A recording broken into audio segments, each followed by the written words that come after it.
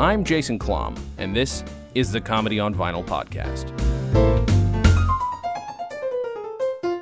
The year is 1971, the album Cheech and Chong, the artist Cheech and Chong. My guest this week is David Swartz, calling from Michigan, if I'm not mistaken. Detroit area?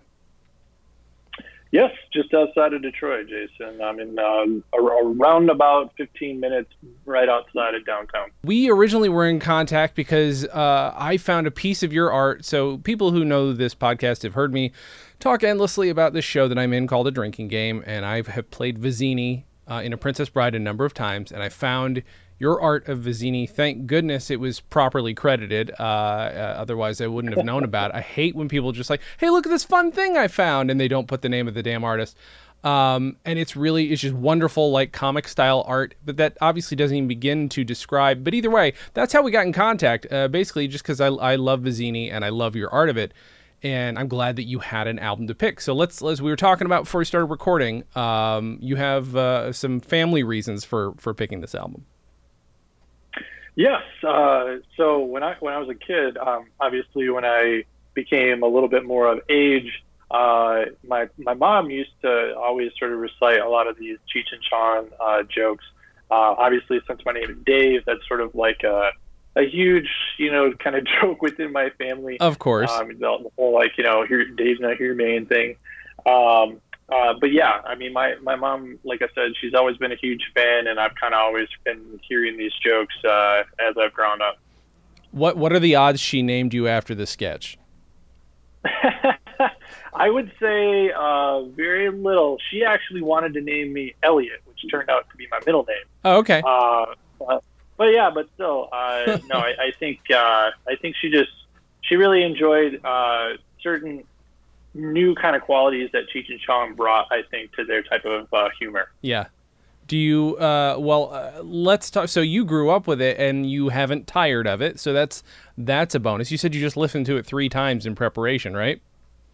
Oh, yeah. Yeah. Actually, when I sit down and do art, it's pretty much the mainstay of what I do. I'm also a teacher, but when I sit down to do artwork, I'm usually listening to some podcast or a comedy special or something like that, and it was just something nice I could put on last couple of days in preparation for this. I love it. Do you have a particular favorite that you think is more re-listenable than other things? It's funny. Well, I mean, there's so many good ones on that album. There's something to me about I think it's probably just the Super Trooper type quality, because I think obviously Super Troopers in that opening scene was inspired by the whole sketch where they're getting into a car and doing some illicit things, and then Cheech thinks that there's a cop behind him, so they gotta quick get rid of the evidence, and it turns out it's nameless. So I personally just love that type of humor that kind of like gotcha at the end. Very reminiscent of for me, I love like Key and Peele. That kind of sketch comedy is just really, really funny and cleverly written. Oh yeah, no, Key and Peele, they changed the game in just so many ways. What's your history with sketch comedy in general? Do you have a particular preference for sketch comedy, or stand up? I mean, I would say I love them both. I'm just always fascinated by comics and their way of telling a story, because I'm a storyteller myself. So any way that I can kind of absorb that method of communication, I really enjoy. But when it comes between stand-up and sketch comedy, I think the one thing that kind of edges out sketch comedy for me is the fantasy of it and all kinds of different things that you can do with that type of world that you want to create, as evident by all the diverse things and characters that, sketch comics have come up with over the years. I mean, SNL being one of the major tentpoles, but, I even like, trying to think of the name of that one. There's all kinds of like really small independent sketch family, like Portlandia is one of them too that I really enjoy as well. But no, I mean, it's even for me, like I always go back to Whose Line Is It Anyway? Even though it's kind of like a, really popular, like overproduced type of thing. Sure. It's still like really clever, and the guys that were performing in that show are super talented.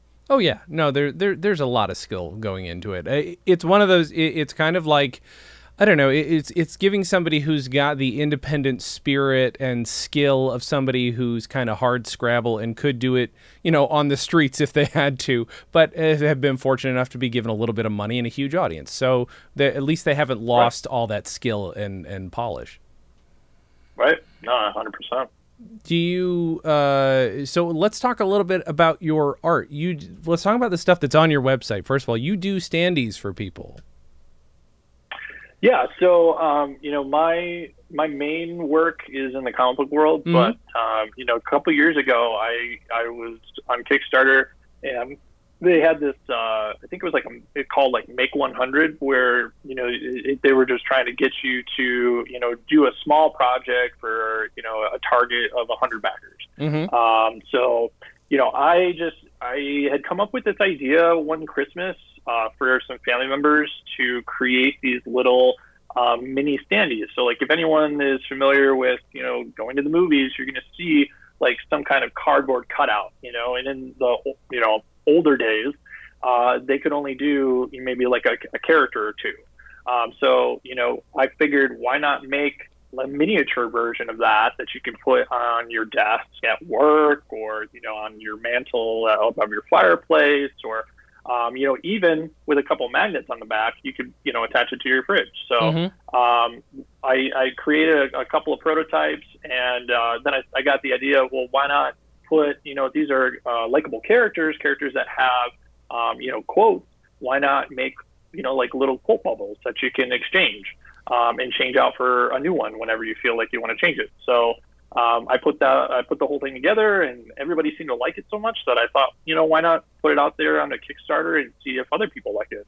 And I think I wound up making close to, I think I made about 80 or so in that first run, and then I did probably about another 30 or 40 after the Kickstarter for other people.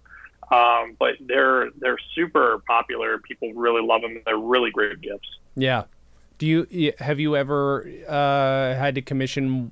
I'm trying to look. Well, you got a Weird Al one. There's plenty of comedy related ones in here. The Weird Al ones, they're all good, but I like the Weird Al one. Yeah, I mean, I don't have a whole lot of characters that are outside of, I would say, like popular movies and TV shows. Sure. Weird Al's probably one of those that's kind of an outlier. I mean, he's sort of an icon in himself. But no, I mean, I've got I think somebody requested the entire cast of Archer, so I think I got almost 8 different Archer characters on there. Wow. But yeah, I mean, some of the more popular ones are ones that you would expect, like Darth Vader, Indiana Jones, Captain Kirk. Yeah. So, but again, they're super fun. I mean, a lot of them are already created, but then I can make custom ones. So, if anybody wants something, they got something in particular. I've even made some of original characters for other comic books. So. Wow, that's awesome. I'm seeing number characters that I've played on stage. I feel like there's a ton here that I just need to, dig into. Like at some point, like I said, I'm going to have to talk to the people who do a drinking game here and just can you please have him do all of us in character as our favorite characters? We've done, 90 shows or something out here. So we've done a lot of different things. Sure. So I'm curious what your influences are, because I don't know comics well, so feel free to, it's okay. I'm not going to know a lot of your references, but I'm curious what your influences are in terms of drawing, and if you have any specific comedy influences in terms of art. I don't know if there's any actual funny comic books that have influenced you, if you're a writer as well. Sure. I mean, God, honestly, off the top of my head, it's hard for me to draw a line.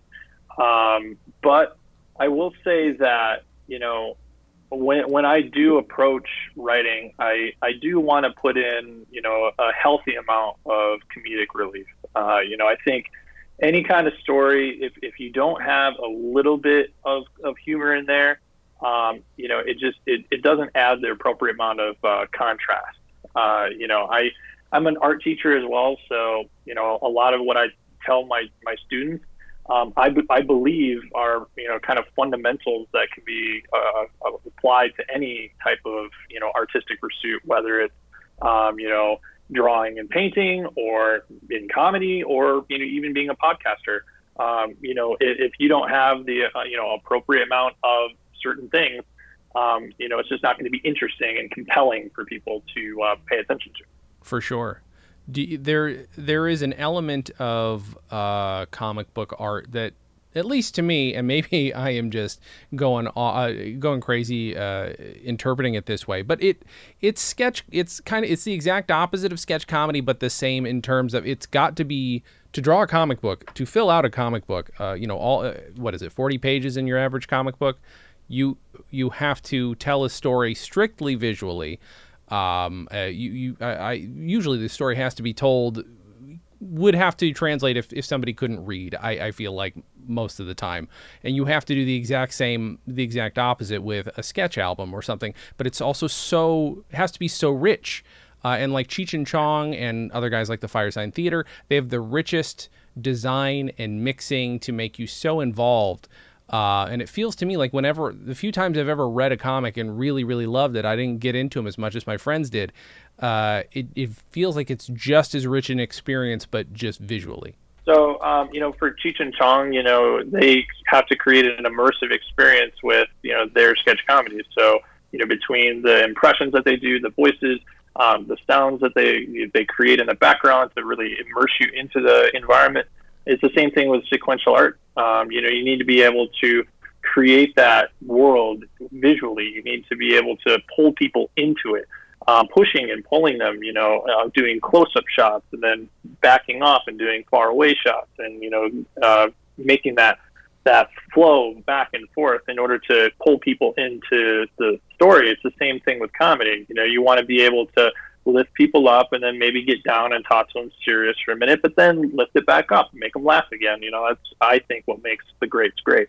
You know, what's interesting is with sketch comedy, you're always trying to make audio as visual as possible so that you can just picture it with, you know, you're always going to have your own interpretation, which is fun.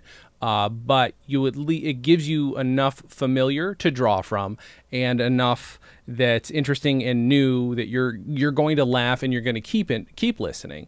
I'm wondering what you might do with comic book art that is essentially the same thing. I'm wondering how you do that, the opposite to people. That's an interesting question. You know, I think that the things that really make a comic book work with the story that it's telling, I think it all boils down to the style in which you're doing it. You know, I personally have more of like a cartoony, animated type style. It's a bit more simplified. There's not as much contouring with the line. It's a lot more edgy, kind of harder edged things.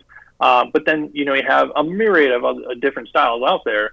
But the thing is the style needs to be able to, you know, fit the story. So like if you have, say, like a horror story that's really gory and gritty and gnarly and dirty, you know, you're going to want that quality in the artwork. You know, you're going to want something that's really dark and gritty and have lots of, you know, detail in it, lots of really dark, you know, ink and tone to it. But then if you have something on the opposite side of the scale that's supposed to be light and fun and, you know, kind of more airy, you know, then you want something that has a softer edge to it with less ink and, you know, less of that extra stuff, very clean, you know, lots of, you know, attention to form, less attention to detail. So honestly, I think for artwork, creating that immersive type experience, it comes down to the style in which you know, choose to do it. That makes sense. Are you, I'm trying to think, because I'm looking at some of your art on your website right now, and I love any art that's eclectic, where I can see, oh, look at that influence. Oh, look, they're trying to do this. Like even clearly the way you you've drawn some of these things is not the same as the last thing. They're clearly like, hey, here's a little Jack Kirby, but here is definitely not Jack Kirby. There's all these different influences. Are you afraid of a busy frame? It doesn't look like you are. It looks like you're okay. Is it okay if it doesn't necessarily simplify it, or gives people an opportunity where they've got to look at every damn corner of it to make sense of it? Well, I personally don't shy away from that. I find that if you really dial things up to 11, it's just going to make for a much more compelling image. I studied under a Marvel artist who taught me a lot about trying to take things to another level. I used to draw things in a little bit more of a rigid kind of fashion, and I think a lot of it was just my naivete. I didn't really know the subtle nuances of how to make an image that much more compelling. And he taught me, to take things and just turn it, twist it, give it some weird form to it, like the human body isn't so straight, or organic things aren't so straight, you got to give it a little bit of a twist. So I think, a lot of that goes into, creating, any kind of really compelling, awesome artwork.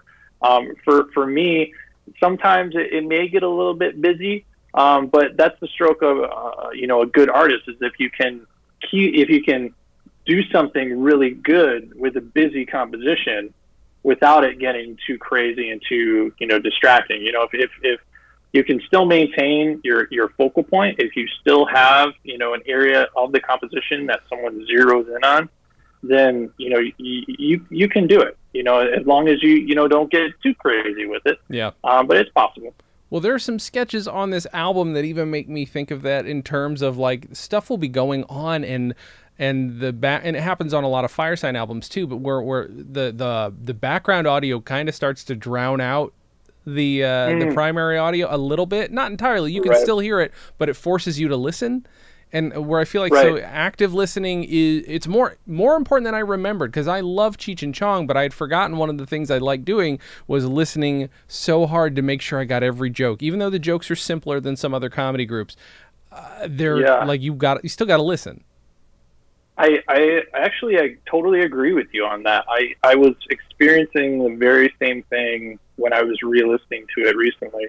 Because there were a couple of times I actually remember skipping back and re-listening to it and just trying to make sure that I heard everything in that joke, because, it could be the way that their accent is, or, just like you were saying, the way that the audio mix is, sometimes you miss something. So, it's a good point, maybe doing that in a way to force people to sit and really listen to it more carefully.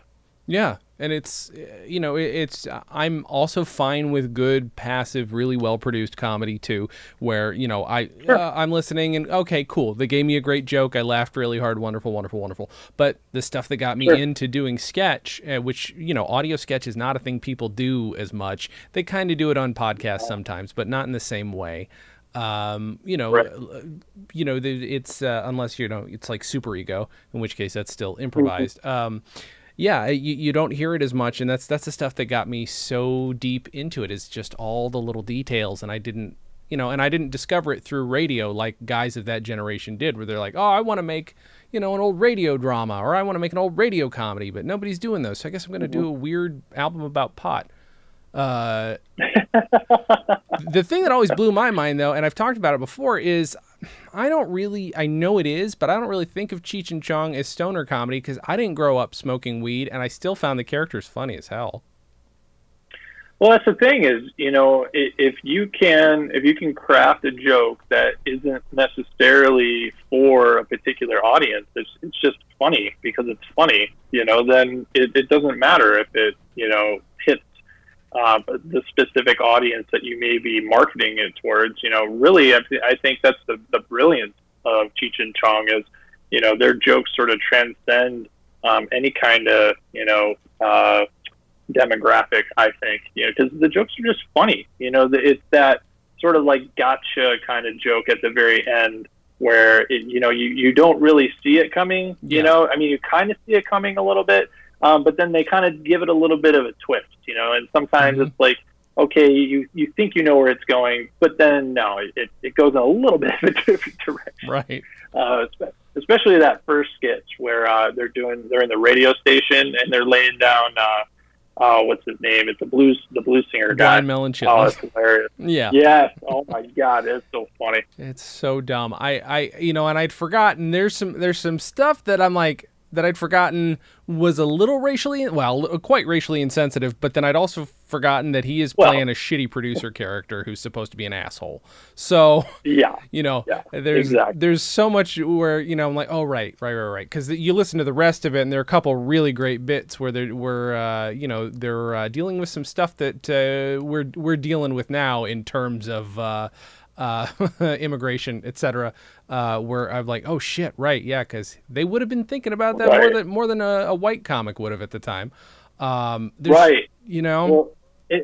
Well, and the other joke I was just going to chime in and say that kind of struck me too with the way things are today. The joke where I think it was like the Pope or something, where he basically is like told, you got to sleep with a woman, and he's like, no, I will not do this, and then it's like, oh, it's the mob, I want you to do this. Oh, okay. He says all these things about how she's got to be blind and deaf and all this thing, so she can't really see who it is.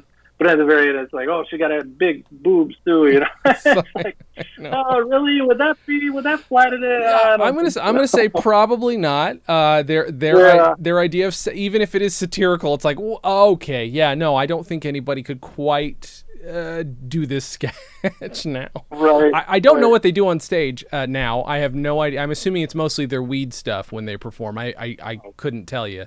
But after all, they've got a bottom line to think about. I mean, Tommy Chong literally sells weed now. He's living his dream, so.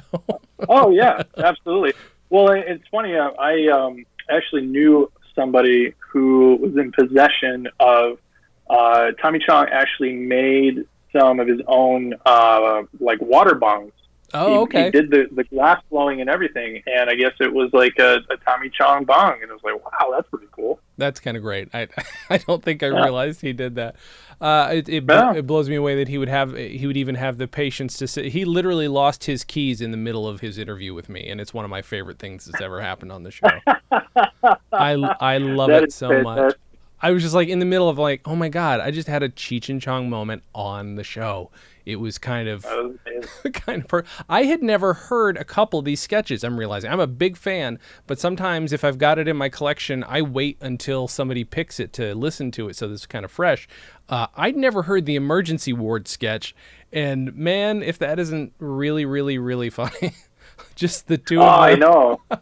Yeah, that I totally could have seen that as like a Comedy Central sketch. Yeah. Like I was almost envisioning it as I was listening to that one in particular. Well, and the acting shined through because I love Tommy Chong, but Cheech Marin is like, he's got a lot of range with his voices and stuff, and like he's such an emotional actor where it's like his laughs seem real. They both seem to really like be invested in the situation. Which kind of makes you remember it's not just a bunch of drug jokes. Like, this is literally about two assholes betting on what this guy coming up to the emergency counter has. Like, they're trying to figure out. It's so insane. But yeah, it does kind of feel like a Key and Peele sketch to me. Yeah, no, 100%. Yeah, I totally agree with you too with Cheech Marin's range. I think he does a particularly good job playing like that white dude voice. I don't even know how else to describe it, but it's like when he does it, it's like, wow, it doesn't even really sound like him anymore. I know. It's very well. It's nuts. I don't know enough about like what I'm about where I think he was raised in LA, but like to be able to completely lose an accent, completely have his own accent when he needs it, to do a fairly convincing woman when he needs to do it, and some other voices, right? Some less sensitive voices, but he still does them very well. His range is ridiculous. Yeah, absolutely. Yeah, I always love listening to those two, and I actually a while back going back to where I kind of got this from, being introduced to it from my mom, for her, I think it was for her birthday. I bought her all the albums on Amazon. And then I like kind of made up, because I mean it's on Amazon, so you don't really need to make a CD of it, right. Even though she's still a little stuck in that CD age, sure. Still wants me to burn her CDs all the time.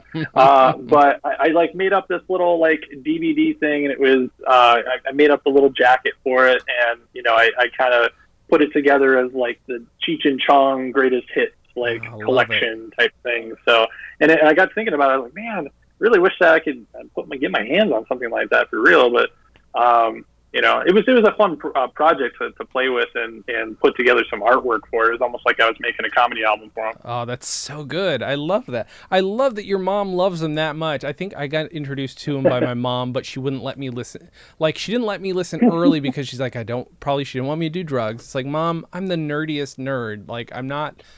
I'll be fine. Do you not know me?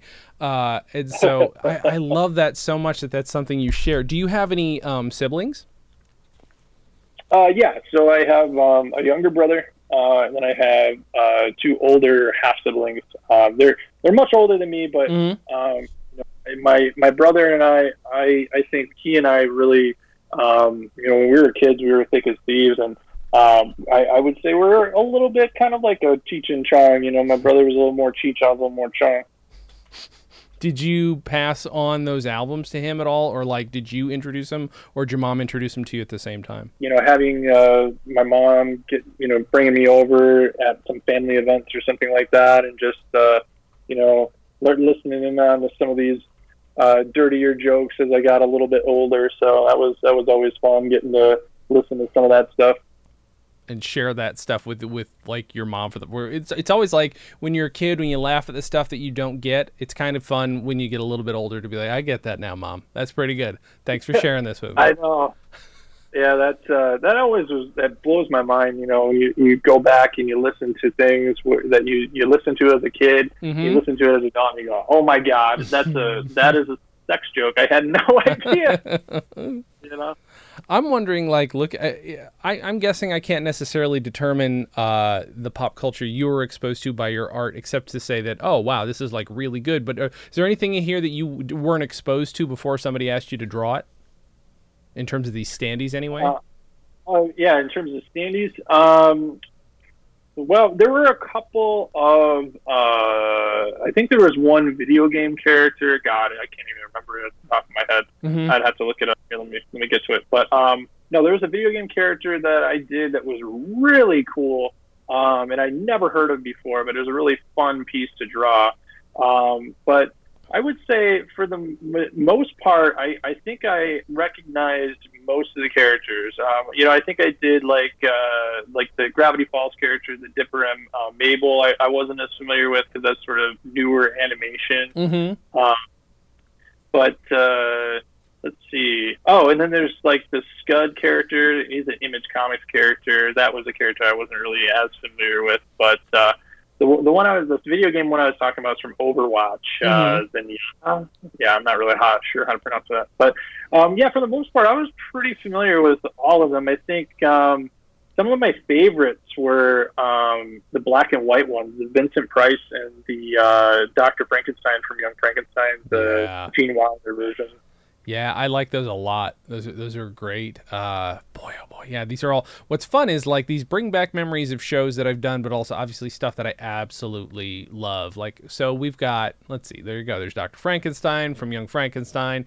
You got Vizzini. You got your Marty McFly. You got the Dude. You have Snape. You've got some Star Wars stuff. There's... Oh, man, I love these. It sounds like this is me just promoting your stuff, which I guess it is, but I'm legitimately kind of, like, hung up on looking at these. You've got at least 4 Batmans, which is great, and a Catwoman. I'm at this point now. Okay, so let's say,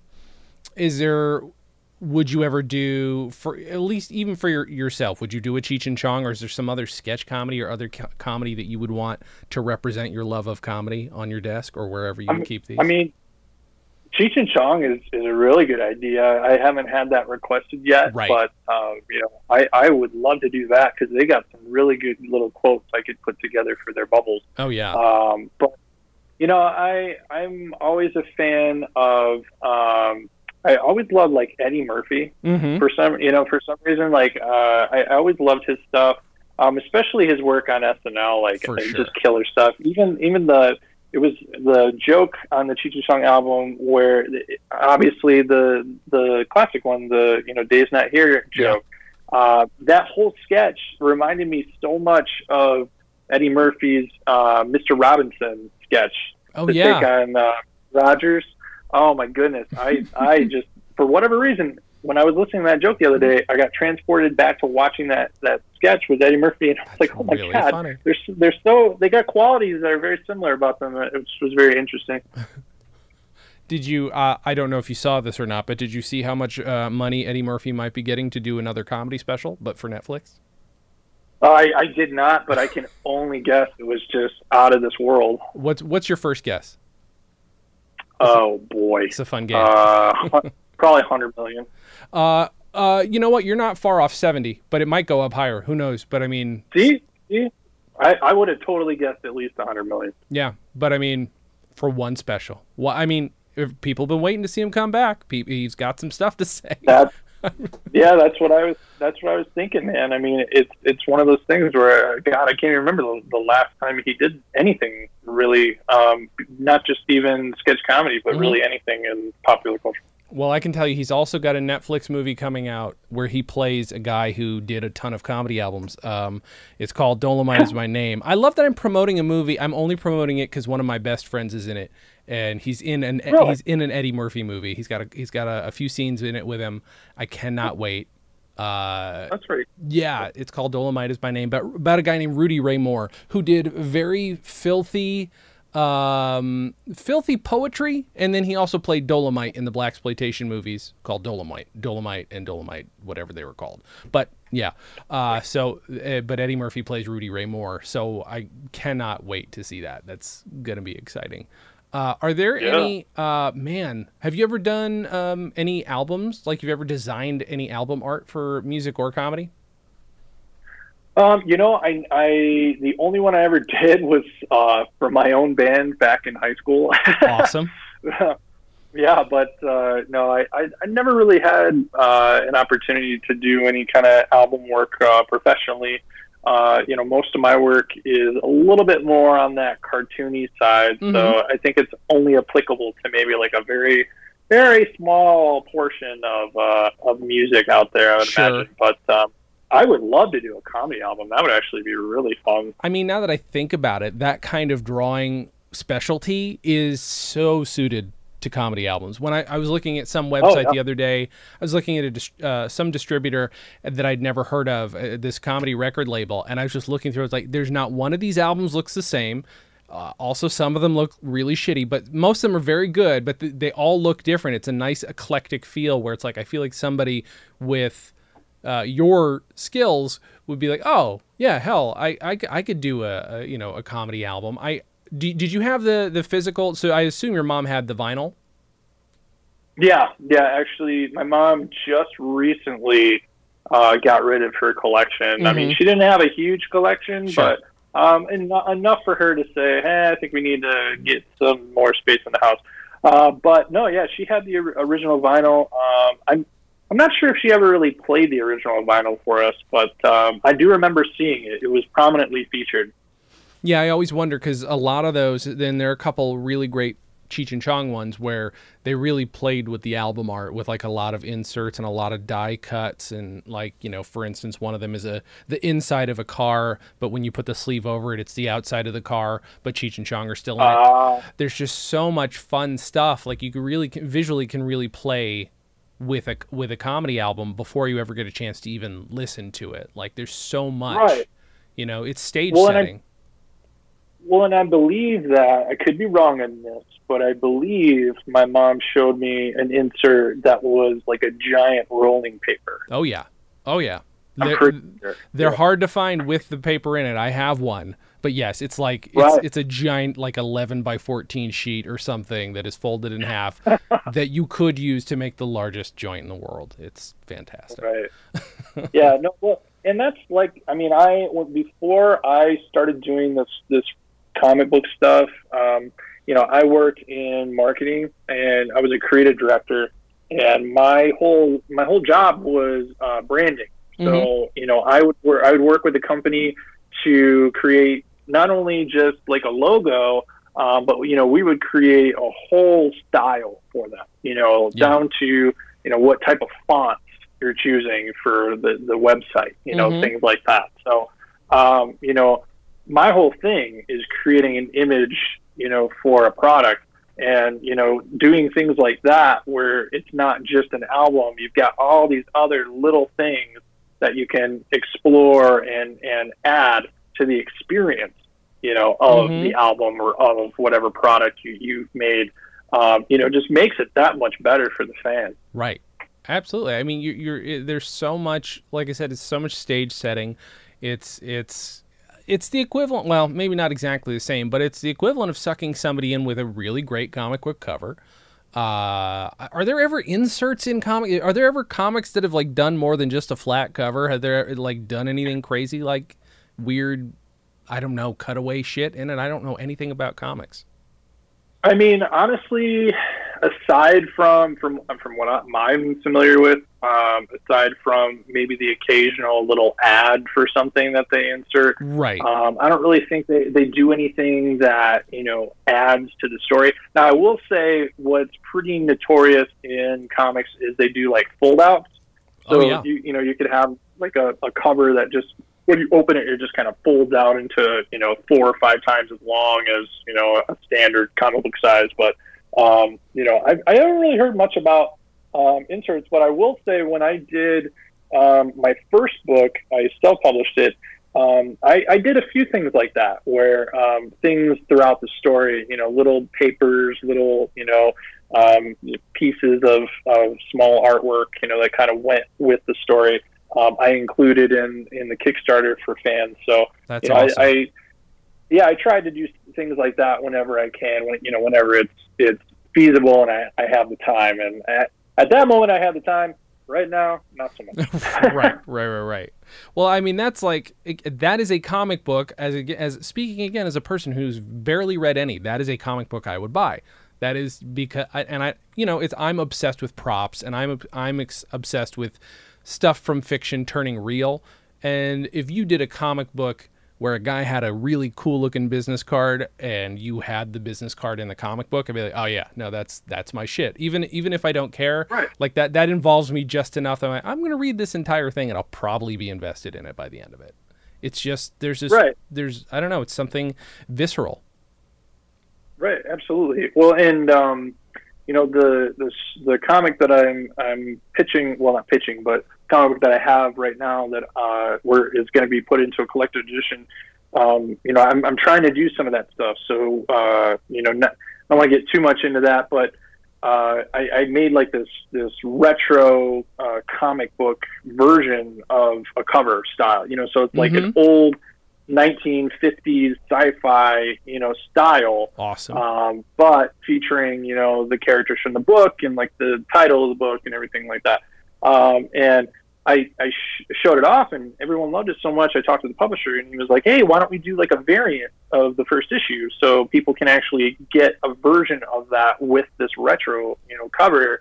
And Amazing. It was just one of those things where it was like, wow, like that's a cool added thing, that just makes the whole experience of the story like that much better, because the big selling point for me for it is retro sci-fi nostalgia, so, why not try to take that and go as far as we can with it, within financial reason. Yeah, of course. I mean, that's the one thing that, that kind of holds back. Like when I see even really good comics, or pardon me, see, there's my brain, really good comedy albums. Like there's not, other than, hey, this is a really cool color for a comedy album, they don't really do much along the way of making it interactive, or at least appearing to be interactive, because it's expensive as hell. It's really expensive. Yeah. But speaking of things that are, cost people money but are worth it, let's talk about your Indiegogo. Great. Yeah, sure. Tell people about it. Yeah, so like I was saying just a minute ago, it's a collected edition of my story, Feast or Famine. In a nutshell, the story is about an alternate universe where Nikola Tesla and Albert Einstein partner together and they go on a space adventure. I love this so much. Yeah, well, it's all, like I said, it's all about, you know, kind of a love letter to nostalgia, 1950s sci-fi, and you know, the story obviously takes a major turn toward at the end, but you know, up until that point, it's all just very, you know, turn of the century history kind of mixed with this Flash Gordon, Lost in Space, 50s style sci-fi that I feel like is a really cool mashup. Mm-hmm. So the book is going to be coming out later this fall, I believe in November. Mm-hmm. So it's like a 100-page book. You get you can get just the book, or there's all kinds of other perks that you can get. Like I was just saying, there's a variant of the first issue that features the retro cover that you can only get through the Indiegogo campaign. It's not going to be sold in stores or on any website. And then I've got other kinds of art prints that are, you know, exclusive as well. We also have, I'm going to be doing some commissions as well. So if you want to get, you know, a small commission, a larger one, if you want to get even like a full color watercolor commission, I'm doing those as well. I also have art lessons, portfolio reviews, lots of, you know, interactive things with me. And I'm still working on adding some other rewards as well. So I've added a magnet, I've added some stickers. We're working on adding coasters right now. I think we're just shy of like $100 to get to that coaster level. Mm-hmm. And then, since you talked about the standees so much, I might as well break a little news because no one actually knows this just yet. I might even broadcast it after we talk. But when we hit our goal, when we hit our $5,000 goal, I'm going to add a Feast or Famine standee that features the two characters. So that'll be a fun little perk that you're only going to be able to get on the Indiegogo campaign. Can I tell you, first of all, I'm looking at all the levels and they're ridiculously cheap. Like you guys, this is so reasonable that you get so much for so little that's amazing. People should absolutely, and just look up Feast or Famine on Indiegogo. I'll make sure to put a link on the website. But also I really, really, really want one of their ray guns. Like that's what as a prop obsessive, that's all I'm seeing right now. I really want a ray gun. I'll tell you what, I played around with a lot of different options to try to make that happen. Mm-hmm. The unfortunate part about it is, like we were just saying, it is so expensive. Oh, of course. I cannot imagine to have that thing even 3D printed would still take a ton. Right. Oh man, there's so much good stuff in here. I also like that it is, like you say, it's got that nice retro style, but it also is new looking enough that it's its own thing.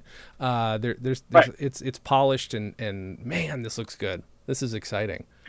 Well, and I will say too, really quick, yeah. For those that aren't as familiar with the publisher, so the publisher is Alternate Comics, mm-hmm. and they do single issue comics as well as the trade collected editions. And the individual single issues, they actually print all of those on the old school newsprint. Mm-hmm. So they're not only like crazy interesting because it's, you know, one of the things you don't find in a comic book store these days is a newsprinted comic of a modern story, you know, but it's like half the price. You know, a typical comic nowadays is like $3, $4, sometimes even $5 mm-hmm. for an issue. You know, all of the alternate comic single issues are between $1.50 and $2. That's insane. So, yeah, I mean, you can get I was telling people when it was just the single issues, you can get the entire Feast or Famine story 1 through 3 for less than $5. Yeah. So, to me, it's just a really good price point, and I mean, you get the trade collection for $10. I mean, most trade collections like that at similar page rates would be almost double that much. Yeah, that's nuts. Yeah, because most of the time, if I'm not mistaken, you get that kind of semi-gloss, full bright color pages now, right? That's basically what it looks like. It's just a ton of comic book covers in terms of like the sheen. Right, now. right. I mean, the paper might be slightly thicker. It's not like crazy thick, but the one thing about it though is obviously the newsprint, it does have different qualities about it. There can be some, ink that bleeds, or ink that may not be as black as you may want it to be, as rich of a, because the paper soaks up a lot of the ink. But the trade collections that they do, and the Feast or Famine trade collection, will be printed on a digital press. So you will get an option, to if you already got the newsprint edition, to get it printed digitally in this trade collection.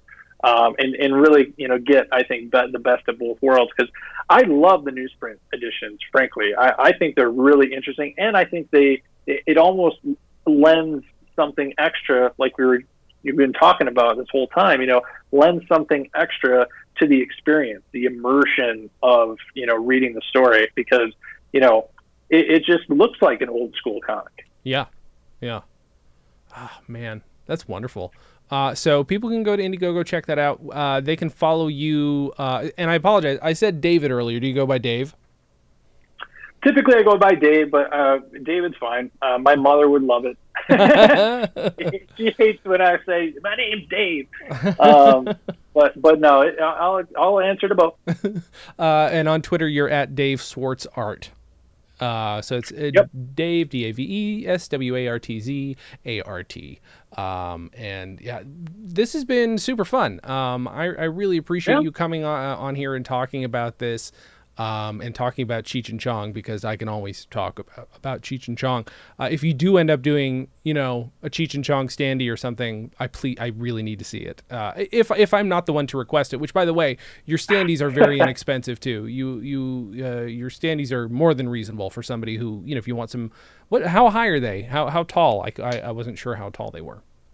So there's two options. So you can get a short half figure. So it's basically just their torso up, and those stand about between I believe 4 to 6 inches. Okay. And then the tall full figure ones, they usually range between 8 and 10 inches. Okay. It typically depends on the character, so sometimes certain characters might need a little extra added height for whatever reason. Yeah. So, I want to be a little bit of flexible on that.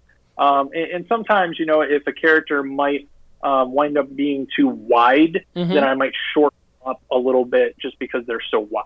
Okay. So little nuances like that. But for the most part, they're all under 12 inches.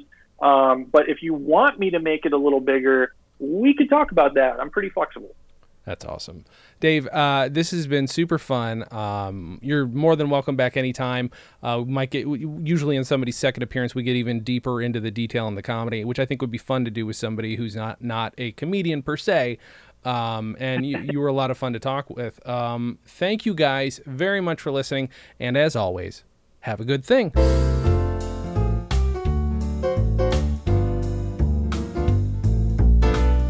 Comedy on Vinyl is a production of Stolen Dress Entertainment. It is produced by Mike Warden and is hosted and edited by Jason Klom. Our theme song was composed and performed by Richard Levinson. You can email us at podcast@comedyonvinyl.com. You can also send snail mail to Stolen Dress Entertainment, P.O. Box 805, Burbank, California, 91503. Subscribe to Comedy on Vinyl on Apple Podcasts, Google Podcasts, and anywhere else you can find podcasts. Give us a 5-star rating and write us a review. It helps. You can find us on Facebook, Twitter, and Instagram at Comedy on Vinyl, or find everything in one place at comedyonvinyl.com. A major portion of Comedy on Vinyl has been underwritten by Stand Up Records. Please visit standuprecords.com for all your comedy needs, and tune in to the new Stand Up Records channel available on the Roku, where you can also find select episodes of this podcast. Visit stolendress.com to listen to our other podcasts, watch videos, and imbibe freely of our multimedia content going back 15 plus years.